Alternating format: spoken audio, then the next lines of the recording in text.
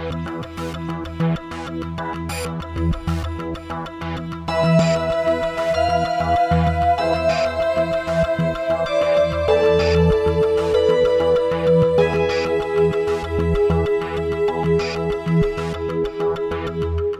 gang, welcome to episode 124 of the No Proscenium podcast, the voice of everything immersive. I'm Noah Nelson, coming to you from No Pro headquarters in Los Angeles. This week on the show, we have Eva Anderson and Michael Cassidy. They are the co-writers of Amos, A Play with Music. Eva's one of the producers. Michael Cassidy is also the composer and the star of the show. Amos is making its second stand here in Los Angeles at a workshop production back in May, and there's an all-new production of it happening right now, a continuation and expansion of the work they've done before, and people are loving it. I'm super excited to go catch it tonight myself, and we already have a review up on the website from Anthony Robinson. Also on the show today is Steve Boyle of Epic Immersive, who is one of my co-producers, co-founders of the Immersive Design Summit.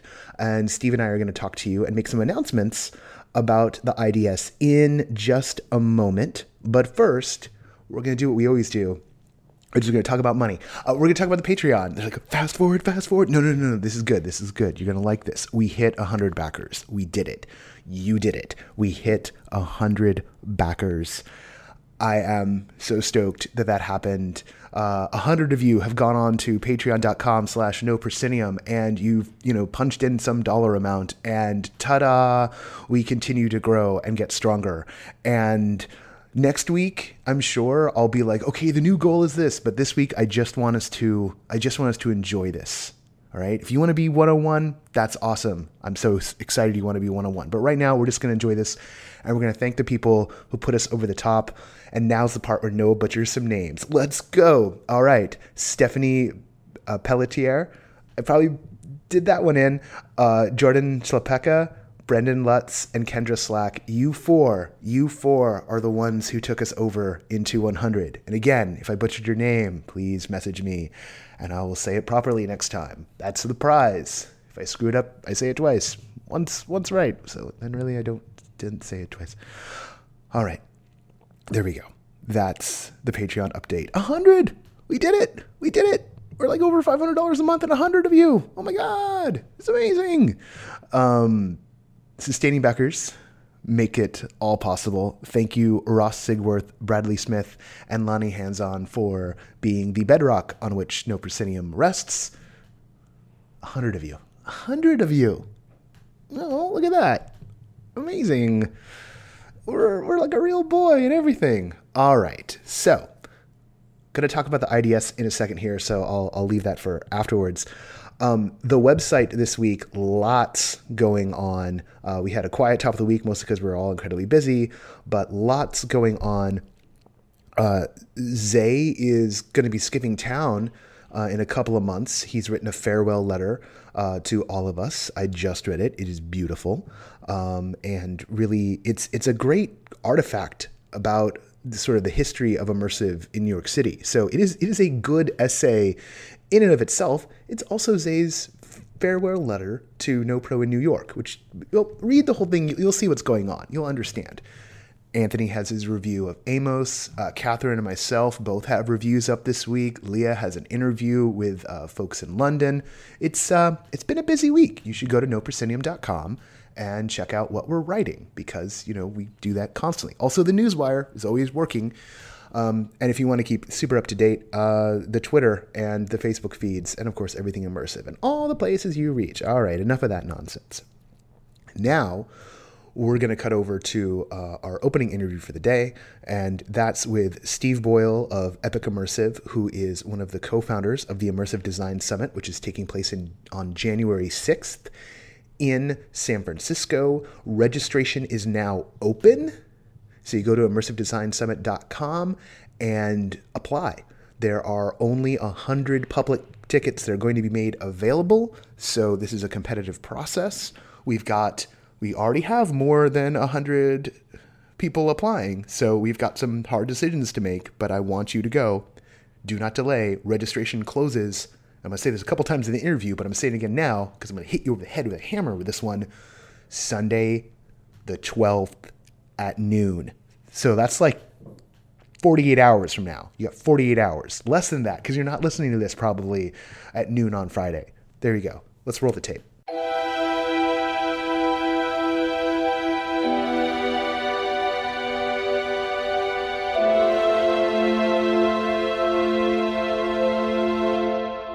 Steve, we talk a lot these days, but we don't usually record those discussions. Steve Boyle of Epic Immersive, one of my partners on the Immersive Design Summit, which is coming up on January 6th in San Francisco. Steve, how did all of this come together in the first place? Why are we doing this crazy, crazy thing? I think one of the coolest parts of this now massive and massively exciting event is how humble the roots of it are. This all begins with a guy named Gabe Smedresman. Gabe is a fixture of the San Francisco immersive community. He might be best known as the founder of First Person Travel, which creates the immersive weekend adventure, The Headlands Gamble. And a couple of years ago, he founded a group called the Adventure Design Group. A meetup group, a decent sort of San Francisco analog for NoPro or early NoPro in the sense of being a hub for the community and a place where the community got together to meet each other. For example, when I was first dipping my toes into the immersive scene, it was how I met everybody that I worked with and looked up to. And this group, the Adventure Design Group, has been a speaker series, and it's brought in some truly awesome guests. We recently had Vince Kodlubeck, the CEO of Meow Wolf, out here. It's had fantastic people over the years, and it's been growing. So very early on in this year, Gabe came to me, and he said it was time for the Adventure Design Group to start figuring out what its next chapter would be and how to grow from here, and asked me if I would take it over at the end of the year. And we started talking about hopes and dreams for the future. And, some of the ones we shared were how to elevate the local community and how to better connect the different immersive communities, in San Francisco to Los Angeles, to New York, to the very top of the industry, to London, to folks making work all across the country and all across the world. And then Gabe started telling me about the speakers that were lined up for this year and how we'd have Punch Drunk coming out to give a talk and how we'd have Third Rail coming out to give a talk.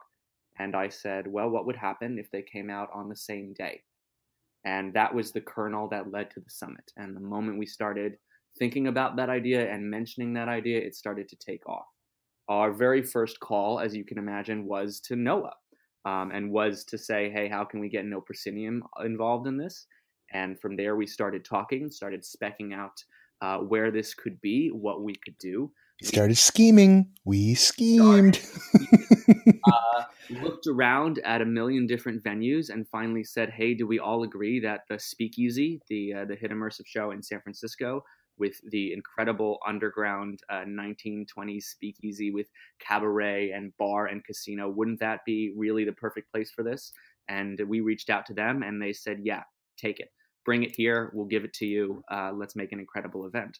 And so it took a while to get everybody firmed up. And the moment we did, the moment we had Colin Nightingale, creative producer for Punch Drunk International and one of the major creative and producing forces behind Sleep No More in both New York and Shanghai, the moment we had Tom Pearson, one of the founders and co-artistic directors of Third Rail Projects, and not only a co-creator of Then She Fell, but also an actor in Then She Fell. The moment we had suddenly these major industry icons on board, it was easy enough to go to other people and say, hey, do you want in on this?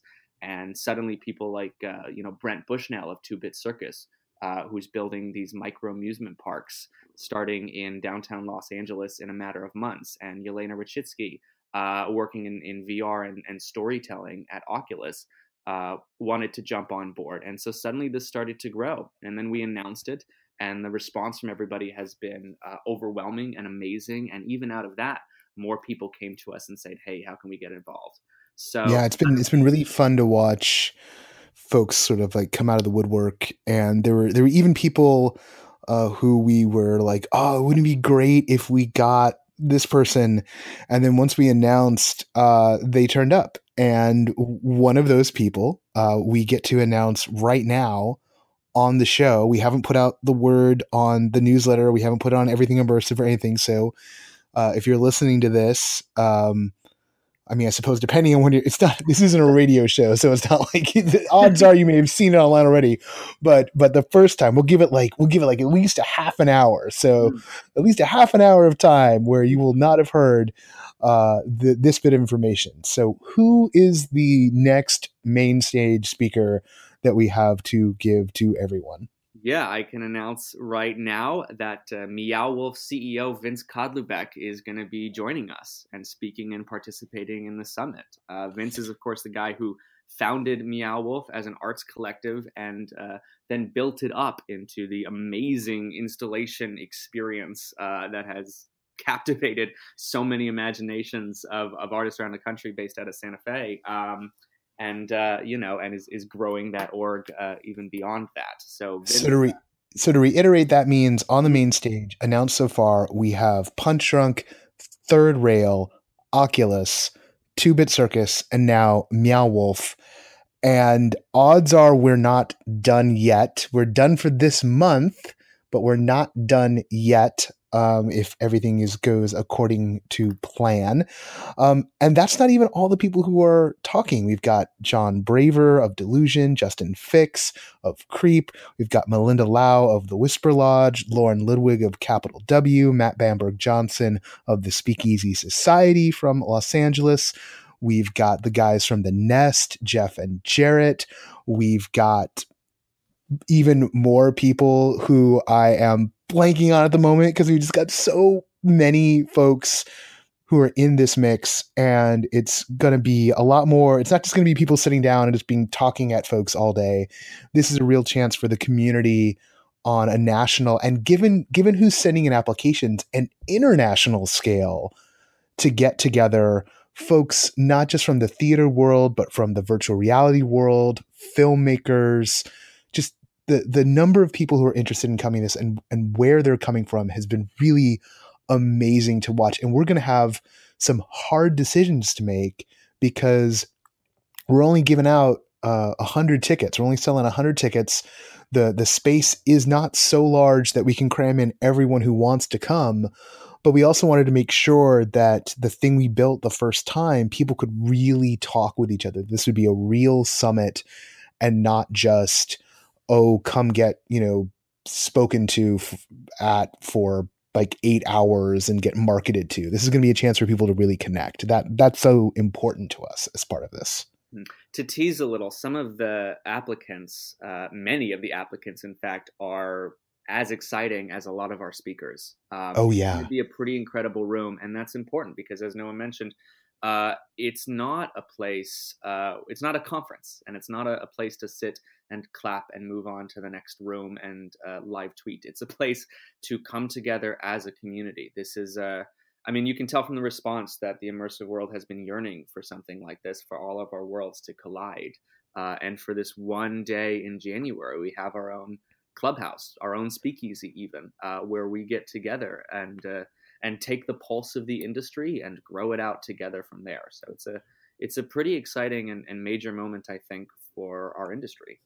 Yeah, I mean, this is something that we've been doing in small scale in Los Angeles, and we've been doing it, you guys have been doing it up there in San Francisco with ADG.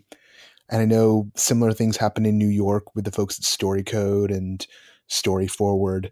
But this is the first time we've really managed to, other than say FOST, it's the first time we've managed to like bring folks together. And I think we're even more tighter focused on the immersive and experiential stuff. And that's just, I'm so happy with how it's gone so far. Like, I wish everyone who wanted to come would be able to come. Like, that'd be one day we'll get there, but we're bootstrapping this thing. So, the tickets are $275, which is, that's not cheap. And we know that, but there's a reason for that.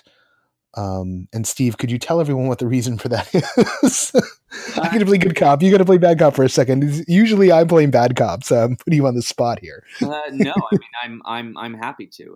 It's because that's the cost. We're essentially doing this at cost for what it costs. It's a really small house because we didn't think it would grow this big. So if you think of the costs, it's what it took to get kind of our initial speakers out here and accommodated, and food for people, and then just all the other. Food is amazingly a big cost. Yeah. Like that's the one where we're like, we're gonna do it for we got to feed everybody. Never mind. Yep. And the other pieces of the puzzle that it takes to put on an event like this together, as well as some scholarships. So we're doing as many as we can, and we try to make some room to be able to do that because we know we're inviting. We know we got really deserving applicants, people both at the peak of the career, and also people whose art is incredible but are starving artists, and also people who are really exciting and going places, but early career. And we want to bring together a diverse gathering of people. And so we're using a scholarship program to try and make it as accessible as we can. And that's been part of the plan right from the start, and we're very thankful for those who are helping us do that. Um, when this airs, it'll be Thursday. No, it'll be Friday, November 10th when it first goes out. The deadline is the 12th. That is Sunday at noon Pacific time. We have a mountain of applications already, but if you are thinking about it, if you've been wondering if you should, you should. You absolutely should send your application in. Do not let the price stop you from doing that. We want to get everyone who is remotely interested sending in so we can consider, because you never know who's going to be sending something in where we just go, oh my god, we've got that person belongs in the room beyond all doubt. And for the people who we don't get in the room, that doesn't mean that you don't belong in the room. It just means that there's this crazy plethora of, what did my old acting teachers tell me? It's selection, not rejection. I mean, I'm not looking forward to writing certain emails at all. I've been referring to this as the wedding as of about a week and a half ago because it feels like we're planning a very elaborate wedding right now. It's been quite a journey. I'll reveal to everybody that when we first started talking about this, the conversation was about running a Kickstarter and could we get enough people interested in this. And it's gotten to the point where we had no choice but to have an application because demand was so swamped, and we wanted to make sure we had an exciting mix of people who would really make it a summit, and grow the Yeah. community from here. So the please apply, right? If you have any interest whatsoever, there's nothing to be lost from starting a conversation, and telling us what you care about. The application is super simple. You can fill it out on your phone in 5 minutes. It's who are you? What have you done? What do you care about doing next? And show us some links to prove you're real. Can be reviews, can be photos, can be a montage you made, can be your poster. It doesn't matter. Um, just show us a little bit of who you are, because that's what we care about is learning who you are, and a piece of why you're exciting and making a dent in the universe. Um, and so yeah, and we're gonna try and get in everyone we can, and the most exciting people we can. So again, if cost is an issue, mark the question about needing a scholarship.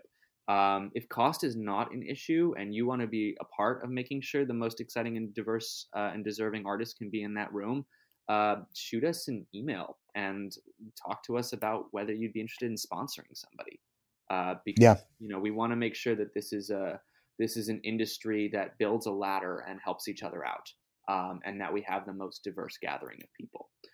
So yeah, however you want to be a part of that, whether that's by attending, whether that's by helping somebody else attend, it's exciting. And I want to second something Noah said, which is, in many ways that we're crushed by the intimacy of the event. I mean, it's both an incredible strength to be able to have it be intimate enough that this will be a shared conversation.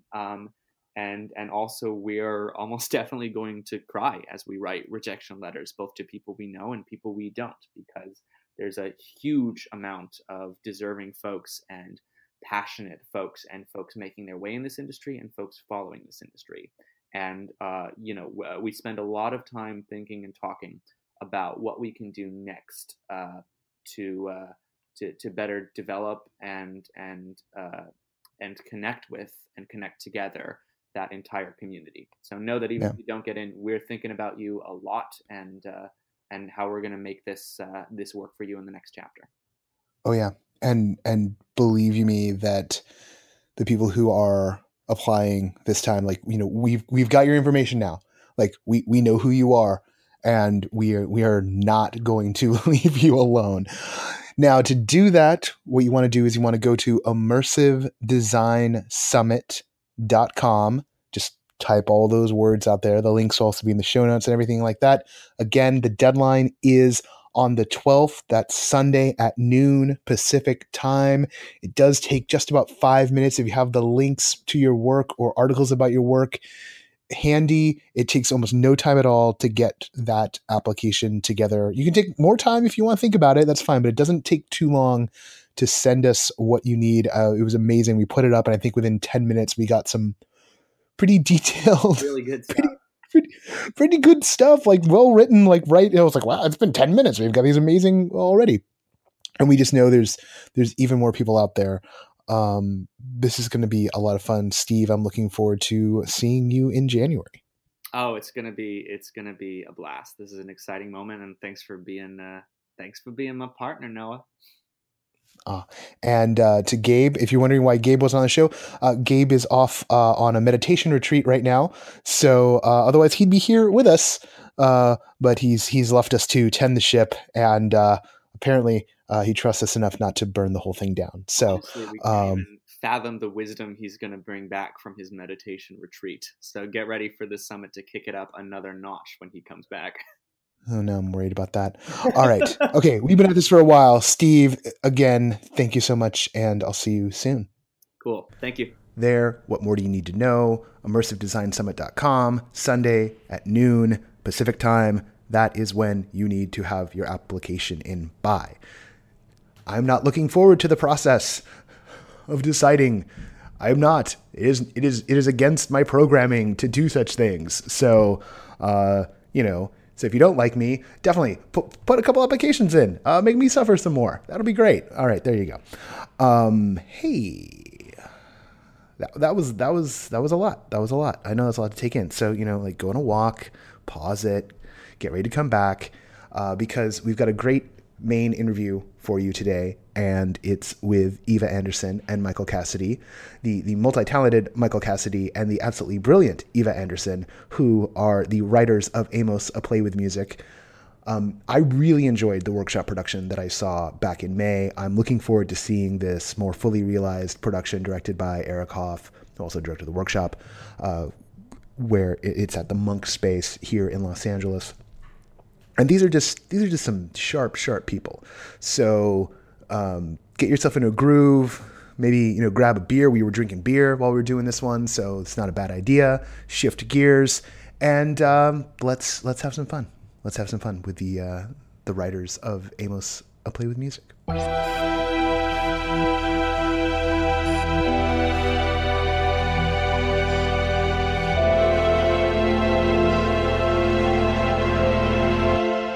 Eva and Michael, thank you for joining me here at the dining room table. You guys just reopened Amos like a couple of nights ago. Yes, we did. We did. So you guys you co-wrote it. Mm-hmm. For those who don't know what the show is, what's the elevator pitch here?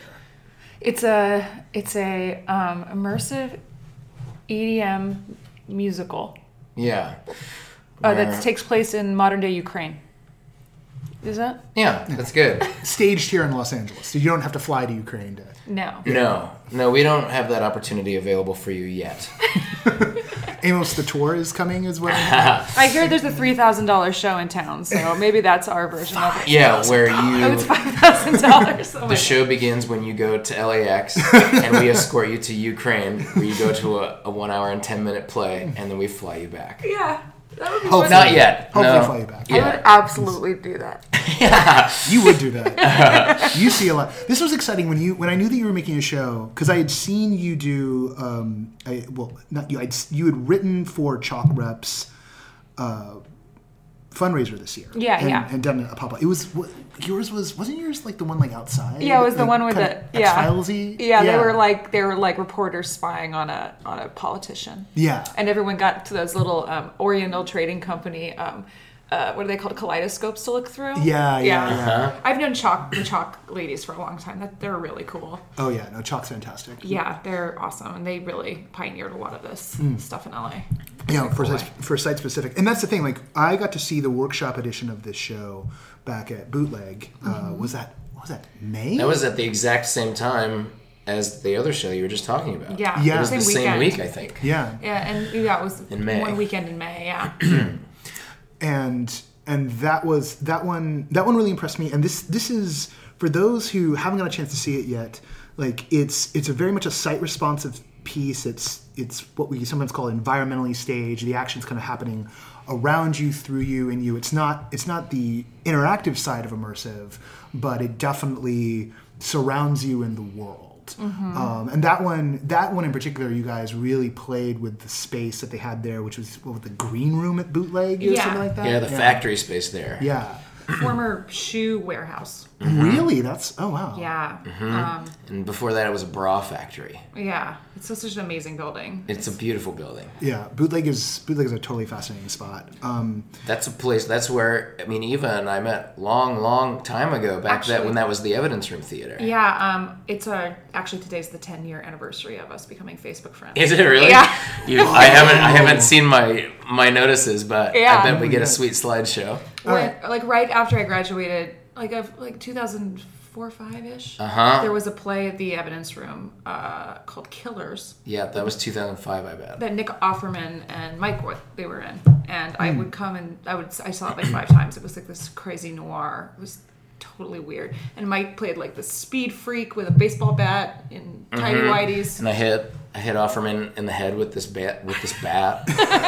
And the night his parents came to see the show, I missed his head. I whiffed it. I remember we had this huge stunt where we replaced. You see me beating the shit out of stuff with this actual bat earlier in the show, and then I come on later with a foam bat on a dowel that looks exactly the same, and I beat the shit out of him. But I blew it the night that his parents came. Anyway, yeah, Eva and I met. At least you didn't take the real bat. That would have been a worse mistake. Yeah, it would have been worse. There's 2 levels of mistakes here. You did the right one. That's the wrong one. I appreciate that. That's how I should tell this story from now on. I beat Nick Offerman to death in front of his parents. I just saw him last week. Did you? You don't understand how Hollywood works. The Defense Department has cloned us all. That's right. Well, 10 years. Thanks for helping us celebrate our 10-year anniversary. Our friend anniversary. Yeah. Being Facebook. The Facebook friend anniversary. Yeah. Isn't like this year everyone's Facebook friend anniversary? When I started Facebook, basically. Yeah. Yeah. Right. You've been friends for 10 years. Yeah, Facebook. I'm sure. And then we performed and wrote together a lot. Then UCB opened the year after that. Yeah, and we then were we in both the kind same- of dove in Oh, there. UCB was like 2006? Yeah. I didn't even realize. The Franklin Theater opened in, I think it was 2006, yeah. Wow, it feels like, because I was up in the Bay Area, and I remember watching, because sometimes the core, Amy Poehler didn't come through, but the rest of the guys would come through and perform at Sketchfest. They do an ASCAD or something. They used to do something like that at iOS before they opened the theater. That I went to. Yeah. So I would see that, and I was like, because I'd watched the show on Comedy Central, and I was like, oh boy, Yeah, Sketchfest is great too. Yeah. Oh, yeah. Janet Barney is awesome. Yeah.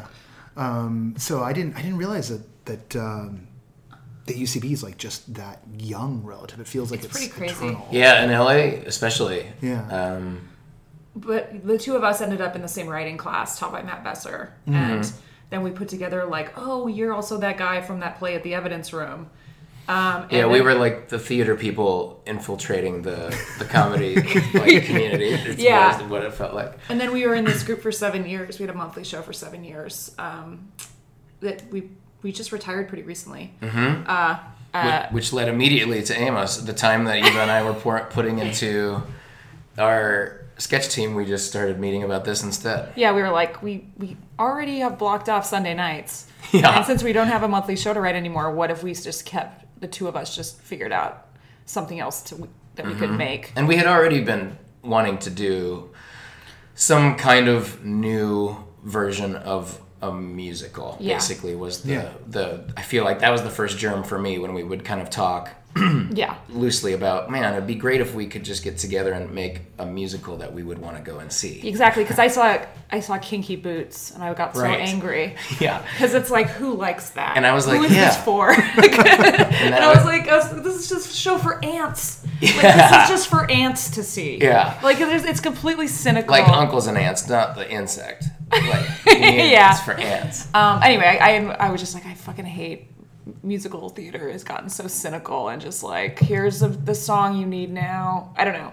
Yeah. There's nothing surprising in like big musicals. So it's super formulaic. I mean, that's part of the reason why I think people reacted so well to Hamilton, is because like it's like, oh, let's break the formula, you know, for sure. in a deliberate way. Yeah, and there's that's not to say that there's not great musical like stuff happening. Yeah, and I was being very, very broad. Of course, I love a lot of stuff. No, that's not what you meant at all. But when we were talking, that's what I meant. Like, yeah, burn it down. I was a drama kid, so it's like that's where the it was. eternal war. It was kind of like I don't know. Musicals used to be kind of the big thing for me, and it had gotten to when Eva said that to me, I realized like, oh, it's been a decade since I went and saw a musical, and it's because I don't want to go anymore. Yeah. And how can we like do a weird thing that we would want to see? Well, and like you call it a play with music, and yet so it wants to be a little surprising. I mean, like part of the fun about this show is there are secrets and surprises that are built into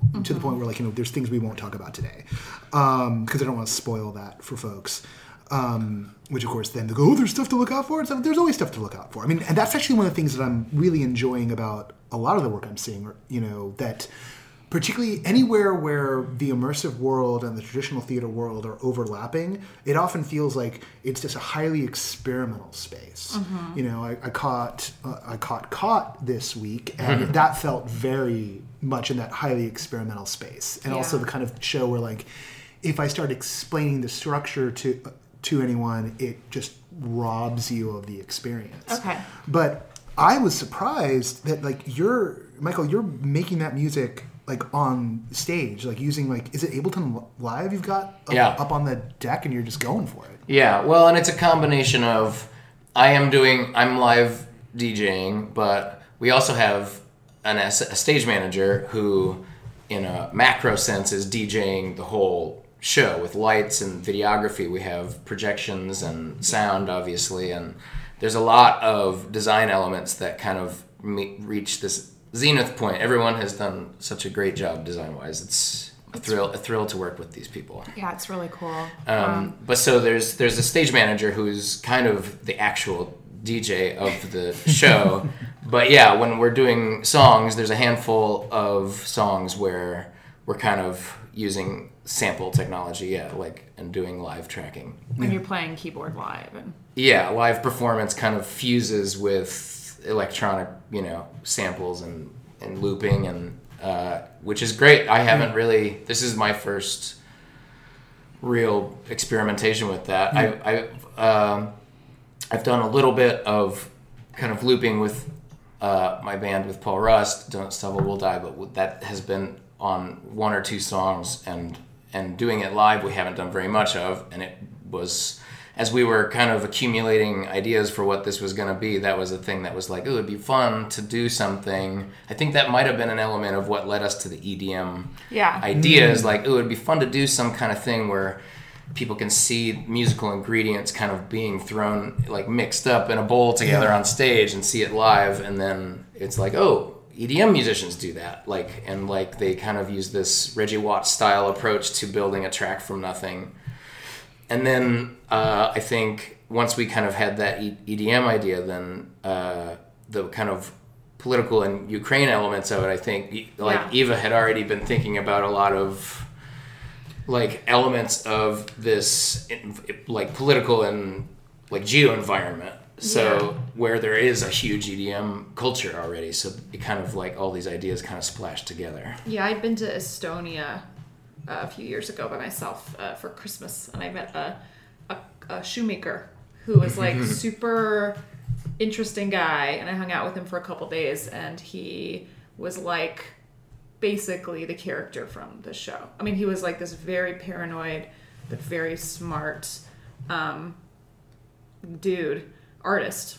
He made these weird artisanal shoes, and he basically made me realize that I was completely naive about most of the world and what it's like to grow up in the Soviet Union and under occupation, and so and he was really, I'm still friends with him. We still write sometimes. When's your Facebook anniversary? It's pretty soon. I'll be it's our Facebook anniversary. He said this thing to me. We spent a lot of the day, one day when I was hanging out with him, meeting people around town so he could get a part for a gun. He was trying to restore an old gun. And he was like... Oh, restore. I was what? No, he wasn't going to shoot. It was an antique gun. Okay. And he was like, do you like guns? And I said, no. Because in America, if you like guns, you'd think the government's out to get you and you're kind of crazy. And he's like, oh, how fun for you that's a crazy thought. And I was like, oh, shit. And that's, that sort of sent me down this track. So anyway, Michael, when we first came up, we were we're going to do a show together. It was... part of my approach was that I wanted to build the show to things that I knew Michael could do that other people can't do, which is, he's this really great live musician and singer, but also he did a play years ago called Catalpa where he played characters against himself. He played several characters at once, and that was a skill set that also I was so we could mix these together, and so and then learning about EDM in Eastern Europe, because I think also you came to me, you're this is sort of the music I'm writing right now, and it was this kind of beautiful electronic music. Yeah. So I was okay. So I started looking into, and I found this rave in Crimea and Eastern Ukraine, which was a month-long rave. It was called Kazantip, and it was happening every year, and it had been going for 20 years. And I started reading about it and watching videos of it, and I was oh, the show will end up here. That's where the characters will end up. Spoiler! But while we were writing it, the Crimea was invaded by Russia, and the rave was shut down. So that it's the party's over. The party's been changed by in the time that we've been working on the show, which has been really interesting. Yeah. Yeah. No, and that's one of the things that is interesting. You mentioned, the Estonian being oh, isn't that a crazy thought for you? It's the world has changed so much in just a year. We're coming up on a certain anniversary. Speaking of Facebook anniversaries.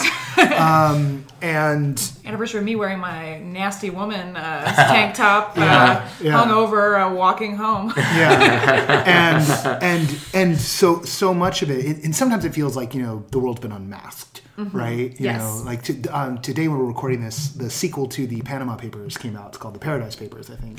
And there's all this stuff about, the lead article was Wilbur Ross, who's the Commerce Secretary or something like that, has financial ties to Putin's son-in-law. Oh yeah. And everyone's just here we go. And he washed Manafort's money. Yeah. And so all this stuff, is just it's on, it's going, right? Yeah. And turns out we do live in the same world as that Estonian shoemaker. Yeah. And we sort of live in the same world that, Amos and the DJ, whose name escapes me at the moment. Ivan, particularly, we live in Ivan's world, more and more every day. What prompted you guys to take this and play with it in an immersive fashion? Was it that you guys had contacted Eric Hoff, or that, or did you contact Eric once, who's the director, or did you contact Eric once you knew you wanted to go that way? It was Eric brought it that direction, I think. For sure. I think, and I think Eva had known Eric before. I met him working on this, which has been a thrill. He's a very talented guy, and it would be a waste of him to not do an immersive thing. Yeah. Like, if once he came in and started talking to us about it, seemed obvious that he would be able to make it work. Eric's I met Eric in Chicago when I was on a trip there, but he was pretty known for doing this production of Hit the Wall at the Barrow Street Theater and at Steppenwolf. And it was a show about Stonewall, and it was here last year, 2 years ago. But he he did the first production, and it was pretty awesome. And then he also had this show in Chicago called Revival, which was like a dance party that had these immersive elements. And so he told me about that, and when I met him in Chicago, he was moving to LA, and he was like, "Oh, yeah, we should hang out." And then we actually did. When he moved to LA, like, we would go to see, like, Delusion together and see a bunch of shows together. And so when it came time, when Mike and I, like, kind of hit the point where, like, we need to do a reading so we know what this is, I was like, I know this guy that moved to LA and is, like, a really amazing professional theater director who's not doing any theater right now because he just got here. And so we got Eric, as our guy. And then he was the one who's like, this is a club show, but this is an immersive show. He's like, I can make this an immersive show. Around what time was that? So this was a year and a half ago. Yeah, we did a reading at Bootleg, just a staged reading with some music, not all of it. Mm-hmm. So we're talking like May 2016. That's right. Okay. Mm-hmm. Okay, yeah. So we started working on that in April. Yeah. With him. Yeah. And I had seen that the previous October, I had seen Eric do a pop-up thing at Illyrian Players Show. Yeah. A party called Kiss of Death, which turned out to be what would become a society, which he's doing now. Oh, okay. Yeah. So there was a cult at the party, and the cult was giving people questionnaires, and it was so great, and it was like so well designed, and it was really funny. And it was Eric. I mean, Eric had written it, and it was his thing. And I was like, okay, so he knows. That was the one thing of his I gotten to do firsthand. But I mean, when you see this new production, Eric had this larger vision from the. He wanted more rooms and a pre-show that is like very immersive, and that's what you get in the new production. There's 3 rooms that you spend the first hour in, and including like a bar. Yeah, cool. with a Russian bartender. Yeah, and all Ukrainian booze. Yeah. And then there's 2 rooms. That's where the beer you brought came from? Yeah, from the stash? Okay, yeah. I was thankful. I was like, oh, they didn't like import special ads. No. Well, for the show, we did. I found this. You just get a taste. There's a place in Burbank by the airport that's a Russian Costco, and there's a guy there who like ordered me 20 cases of Obolon. Russian Costco? It's awesome. It's like legitimately. They have like a huge wall of like smoked fish. They have like pierogies in like frozen in big bins. I love it so much. I've gone there like 5 times. Oh wow! But I bought all the booze from them that's served in the bar, and it's authentic. It's pretty great. Oh wow! You'll have to give me the data on that. I've got some friends here who I think might really enjoy that. Yeah, for sure. Yeah.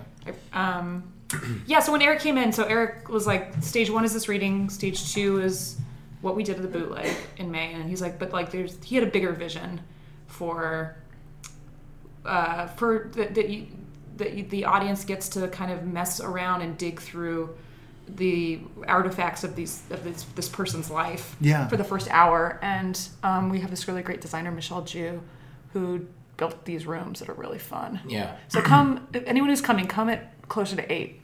Don't come at 9 because you'll miss the whole first hour. So it's not quite an escape room, but you can kind of dig around and like explore the space. Well said. In the pre-show. Exactly. Okay. But you can touch things and open them, and a lot of it is like actual Soviet antiques that I bought in Russia and Ukraine. Oh wow. There's real authentic stuff. And if you treat the bartender right, Some of them might be for sale. Yeah, there's some stuff on the bar you can buy, but you just have to ask her if you can have it. Oh my God, this is a whole. Well, how do you? Well, here's the real question. How do you communicate aside from coming on the show and communicating it? How do you communicate this layer of the reality you're building to the audience?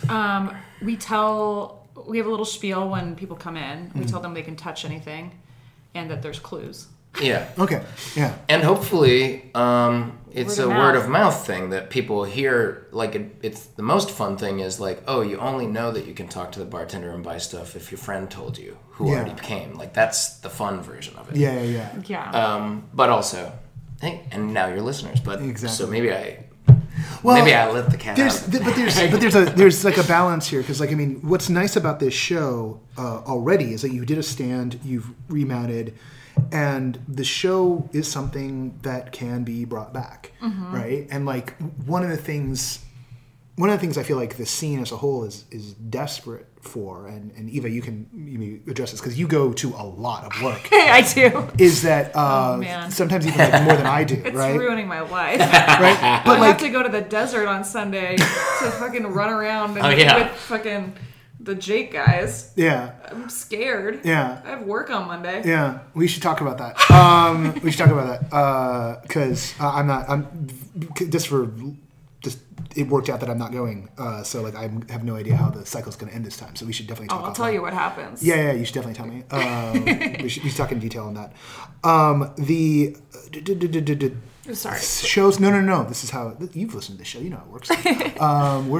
We're in the thick of it now. We're in the great game. In the great game, terrifying.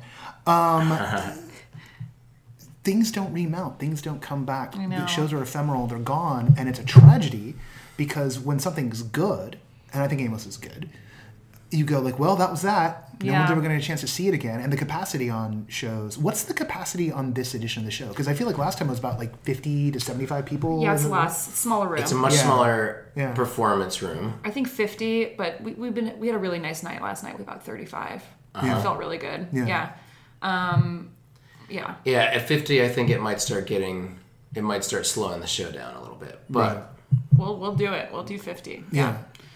Which is a great turnover for because half the shows in town will do 50 in a weekend. Exactly. Full stop. I know everything like sells out so fast because it's one person at a time. So we can you can take your friends to our show and you can hang out at the bar and have an actual show. It can be an evening. Yeah. I wanted all the things that I like.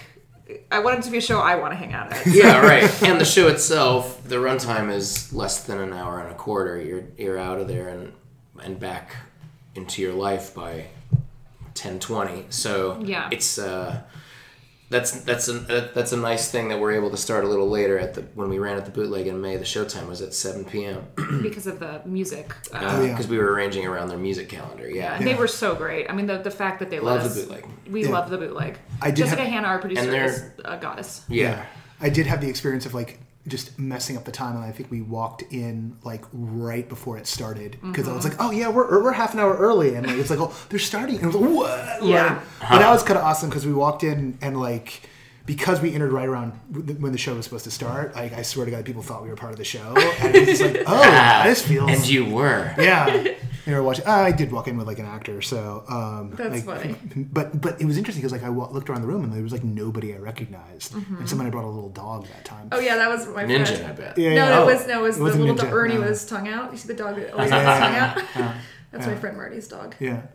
No, I didn't see. Brandon wasn't there that night, so I didn't see Ninja, or maybe he was there. We had a 7-week-old baby at our show a couple nights ago. What? Oh, Freddie, our sound mixer's girlfriend, brought their baby, and he just wore headphones and slept through the whole show. Slept during our quite loud EDM show. Oh wow. Yeah. You're really sound mixer baby, so probably already has all the damage. I trust him to know the science that his child's ears aren't being irreparably damaged. We had to tech on Halloween, so Ninja Brandon, the lighting designer's dog, was wearing a little shark costume. Yeah. He was such a sleepy little shark laying on the ground. Oh man. A lot of dogs at our show. A lot of dogs and babies. It's a show friendly to dogs and babies. How often is that? Yeah. Pretty weird. I mean, I don't know if we want a bunch of babies to start showing up. So babies are a very demanding audience. Are your babies going to see the show? Oh no. No, my kids aren't going to watch this one.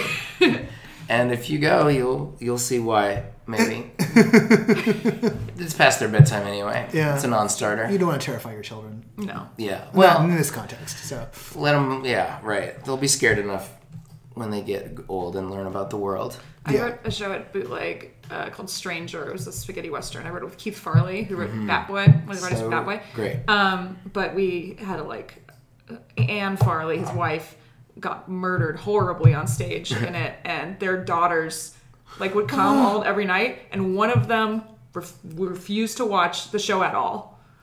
And the other one loved watching it. She just didn't like to watch the actual kill shot, but she was like, "This is great." Oh my god!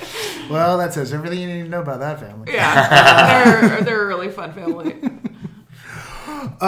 What has made, so you do see so much immersive work. Mm-hmm.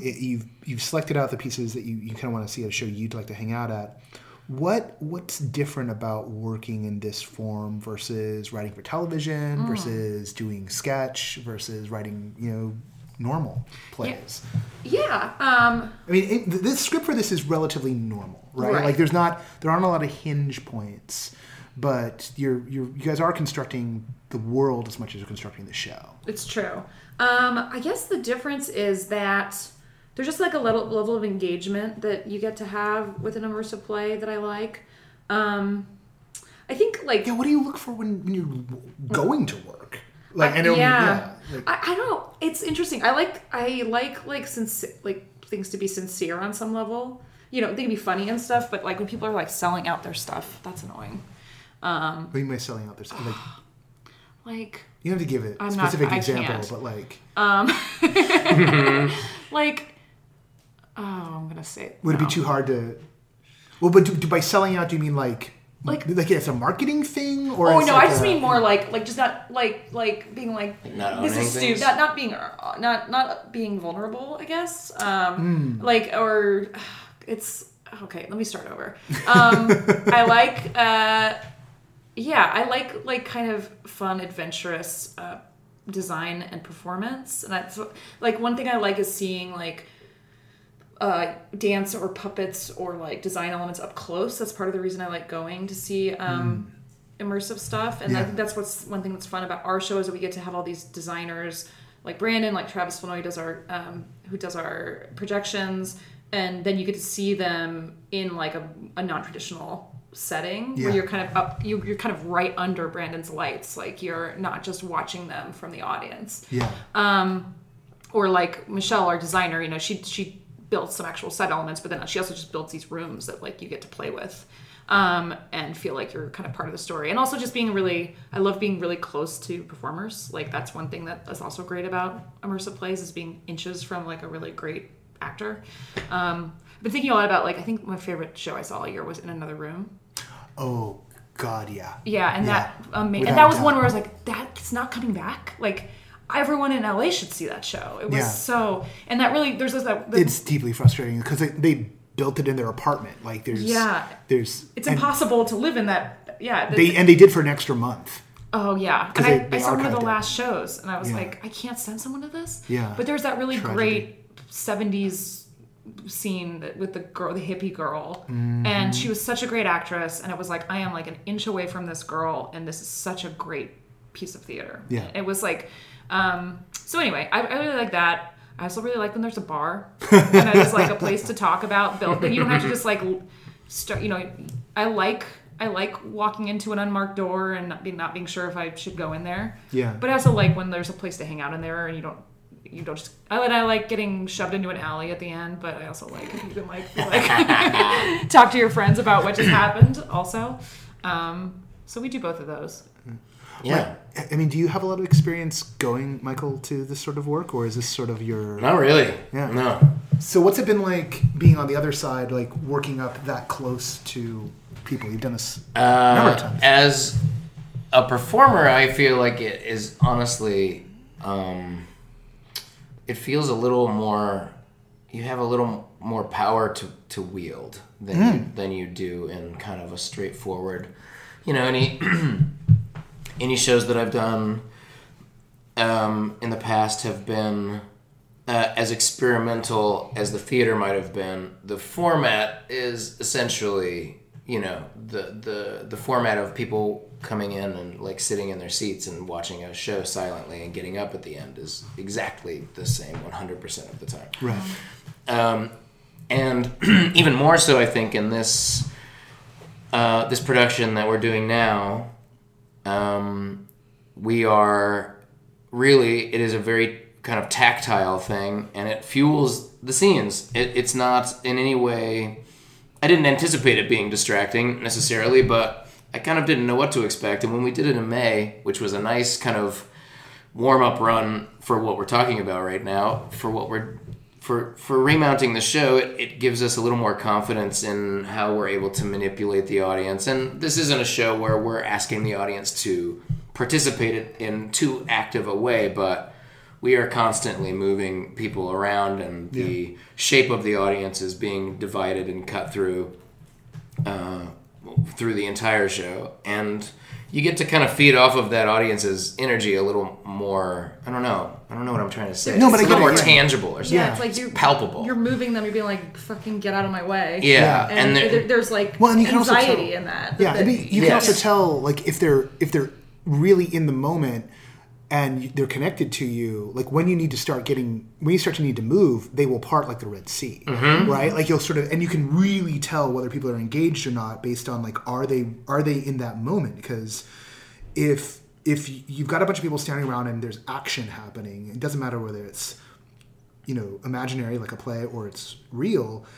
People will move, they'll shape. It has the logic of a schoolyard fight, right? Sycamore has the logic of a schoolyard fight all the time. People are chasing after folks, or they're partying to get out of the way of two combatants. Yeah. And, you can tell if someone's either too zeroed in on one little element, sort of tripping on like, I'm totally into this actor, or they've just checked out because suddenly the action's going and they're just there like a rock. And it's like, oh. And then, and it isn't even a conscious thing. You just know from the kinesthetic awareness of the group. Yeah. Sorry. Go ahead. There's a moment every night where Mike moves this big piece of furniture through the crowd, and everyone's very startled by it, and it's like, oh, but you're not going to hit them because you're just, because they just jump out of the way. And there's like you're right. There is kind of an intuitive quality to, and it's not even necessarily that you would find someone just kind of daydreaming, but sometimes you can see that the scene that they just saw, they're kind of still in that scene that we did, and they're thinking about it, and not, then you have to kind of wake them up to get out of the way for the next part, which is like, it's very fun to do. Because then they get excited, because then there's a whole new thing coming. It's true. It's great. It's fun to feel that energy out, and I don't know. I really love it. I don't know. The having people kind of move around you while you perform is very kind of oddly relaxing or something. Maybe relaxing might not be the right word, because it's not like this whatever, but it takes some of the heat off a little bit, I guess, when there's kind of a fourth wall, which there is still kind of a fourth wall happening. Yeah. So that terminology might not be appropriate, but it's just, I don't know, once you're kind of like intermingling with the people who are on the other side of what that fourth wall would be, it kind of just makes it feel like it's on all of us now. This is about all of us now. Yeah, this form tends to be pretty cinematic, I feel, right? You know, like you get a lot of choice as an audience member as to whether you're watching a close-up or a medium shot or a long shot. I like that.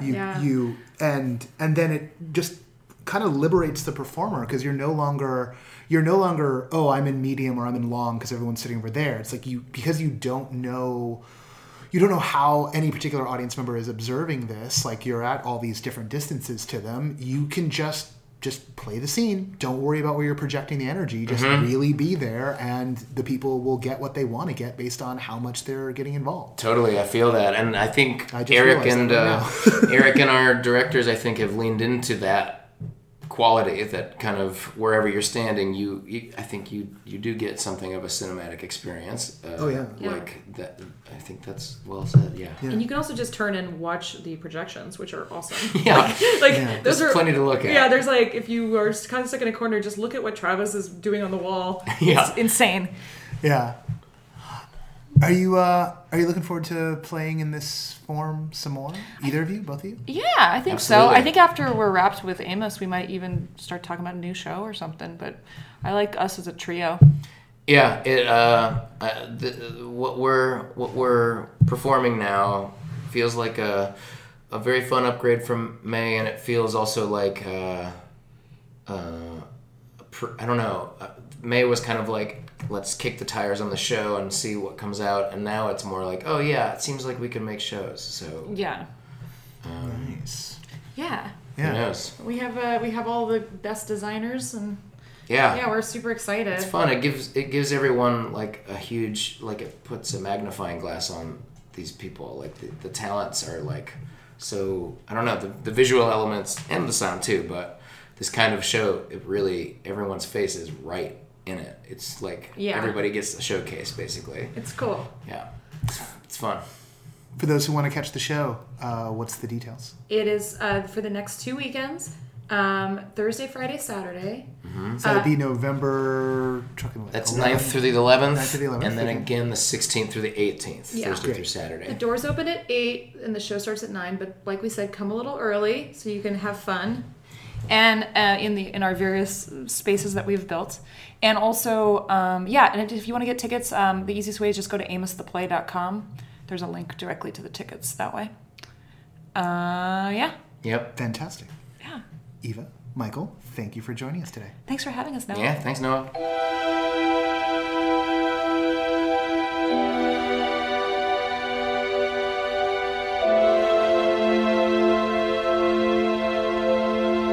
Once again, want to thank Eva and Michael for being our guests on the show today. And indeed, you can go to amostheplay.com is where to connect with the show. And if it's you're listening to this on Friday before you go see the show, you'll see me there. You will. I'm going tonight. I'm looking forward to it. I like that show so much that I'm going back. How often does that happen? Now I asked that as like I asked it as a hypothetical question, and then suddenly I was like, oh wait, how often does that happen? I don't even know anymore. There's rarely time. There's a couple of pieces I'd go see again right now that are coming down the pike. Stars in the Night just went back on sale, like while I was recording this, actually. So you should check that out if you're in Los Angeles. And of course, I've been to Sleep No More than once. Been to Then She Fell. I'd go see Then She Fell again. I've been twice. Third time probably be the limit. I just want to get one more track in. There you go. That's how often I do the return trip thing. This is my part of the show, right? It's been a long one already, but there's at least a couple of things that I probably should mention. One, we're very excited about Vince of Malwolf being part of the IDS, right? So there's that going on. But there's non-IDS stuff I want to mention because Leia, the League of Experiential and Immersive Artists, is something that we're working on, which is it's going to probably be a 501c6. The Academy of Motion Picture Arts and Sciences is a 501c6. So, I mean, they exist at different scales, but they have a certain function, which is to advance a certain type of line of business. Business could mean, an art form that you're advocating for.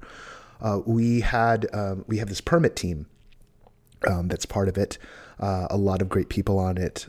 Cole Rosner, Justin Fix, Annie Saunders, Tommy Haunton, and Jacob Michael Patterson of Think Tank is also part of that group.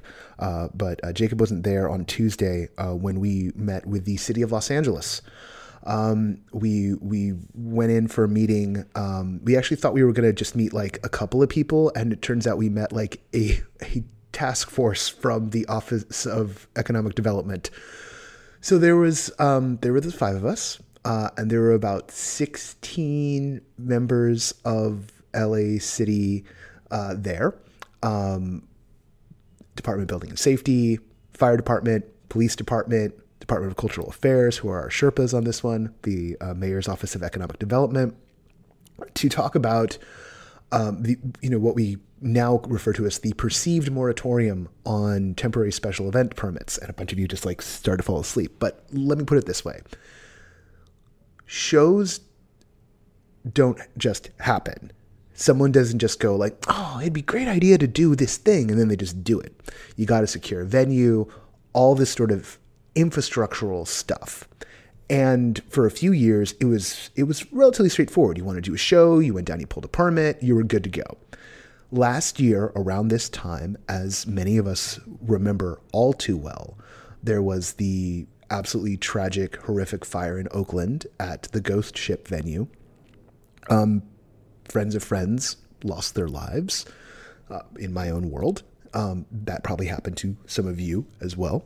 And there were, of course, legal repercussions for that, not just for the people who were grossly negligent and thus responsible for the deaths of those people, something which makes me angry, but also for, let's cut to the chase. As it turns out, for years, maybe decades now, the permits that everyone has been using in order to do productions like this, whether it was Delusion or it's something that the Speakeasy is doing in Los Angeles. And I'm just talking about LA, but this may be true in other cities as well. Those permits were just sort of being bent well past the letter of the law because who cared, right? It was no big deal. When Ghost Ship happened, the different agencies who issue these permits looked at the letter of the law again and said, we don't need to be giving permits out based on the letter of the law. And they just snapped back to what the ordinance said. So all of the struggles and all the difficulties that people have in pulling permits has to stem from that. And there's shows that are flying under the radar. There's productions that are, they're squeaking by. That's not a long-term sustainable situation. And one of the reasons why we want these things to be permitted also is that, we care about things being done safely. We want to know that people aren't being put unnecessarily at risk. We do not want a Ghost Ship happening. We don't. Full stop. And it's one of the reasons why we take these things seriously. But that was something that we learned at this meeting, was about the fact that it wasn't so much a decision on the part of the city to stop these crazy kids, as it was just a decision to, let's just enforce the letter of the law, which changes how we're going to deal with this. There is a long road ahead of us. There is a year, hopefully, maybe years long fight to set things up in the city of Los Angeles in particular, to be hospitable to the kind of work that we all know and love. And that's a large part of what Leia is going to be working on. We're having some creators come by to, if you're on the Brain Trust list or you're on the Leia list, please check your email. We've got an event on Saturday where we're filling out some zoning packets. Thrilling stuff, everybody. And we're working on a political solution. We will probably turn to the community at large, including the fan community, to help us bring some pressure. And this is a fight we expect to be happening not just in Los Angeles, but in other municipalities as well. And hopefully what's the good news is we're going to create a model here that we can export to other cities that have these issues or whose ordinances aren't ready for, the realities of 21st century art and entertainment making. That's the mission. That's the battle. That's the goal. That's why we do what we do on a personal level. No Pro is not Leia. Leia is not No Pro. They are not one and the same. So, don't necessarily conflate, but indeed I personally am deeply involved in both of them. And the IDS and some other stuff. And I'm also sick right now. I don't know if you can tell. All right. That sounded somber, but actually I came out of that meeting pretty stoked. I mean, it definitely wasn't easy for everybody, and on the short term, it kind of sucks. But I have hope and faith. And the biggest thing is like, I expected, particularly once we sat down in front of all those people, I expected the city to just be like, oh, you crazy kids are going to stop it. We're going to stop your dance parties. And like, they're not dance parties. We know you're dancing in there. It's like, is this Footloose? It's like, no one's going to cut loose. I'm like, but we're not. No, I'm not. This is not 6 Degrees of Kevin Bacon. But instead, they were friendly and they gave us good advice and they want to work with us. So that's the takeaway. They want us to do this stuff if they can figure out how. So we're going to get it done, guys. We're going to get it done. But really, seriously, I believe that. All right.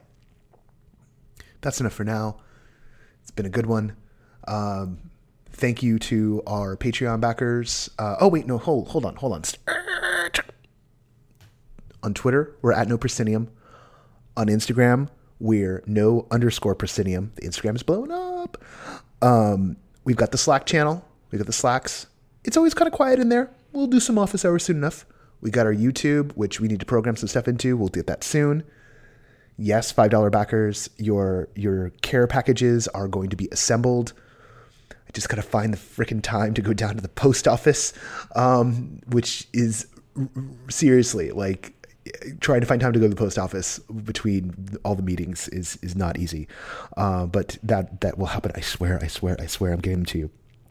The Patreon, patreon.com/NoProscenium. He turns around. It's like, I'm going to give you the thing that I told you I'm going to give you. By the way, give me money. Yeah, this is the way it works. What else is there? Everything Immersive, everythingimmersive.com. That's a Facebook group. You probably know it. Heard of a thing called Facebook. And noproscenium.com, where we do all the things that we do. And we do them for you. I'm not going to start singing the song for Three Musketeers. I'm not. It's in my head right now. You know it is. All right. The sustaining backers of No Proscenium are as follows. They are Ross Sigworth. They are Lonnie Hands-On. And they are Bradley Smith. Thank you, gentlemen, for keeping this crazy ship afloat.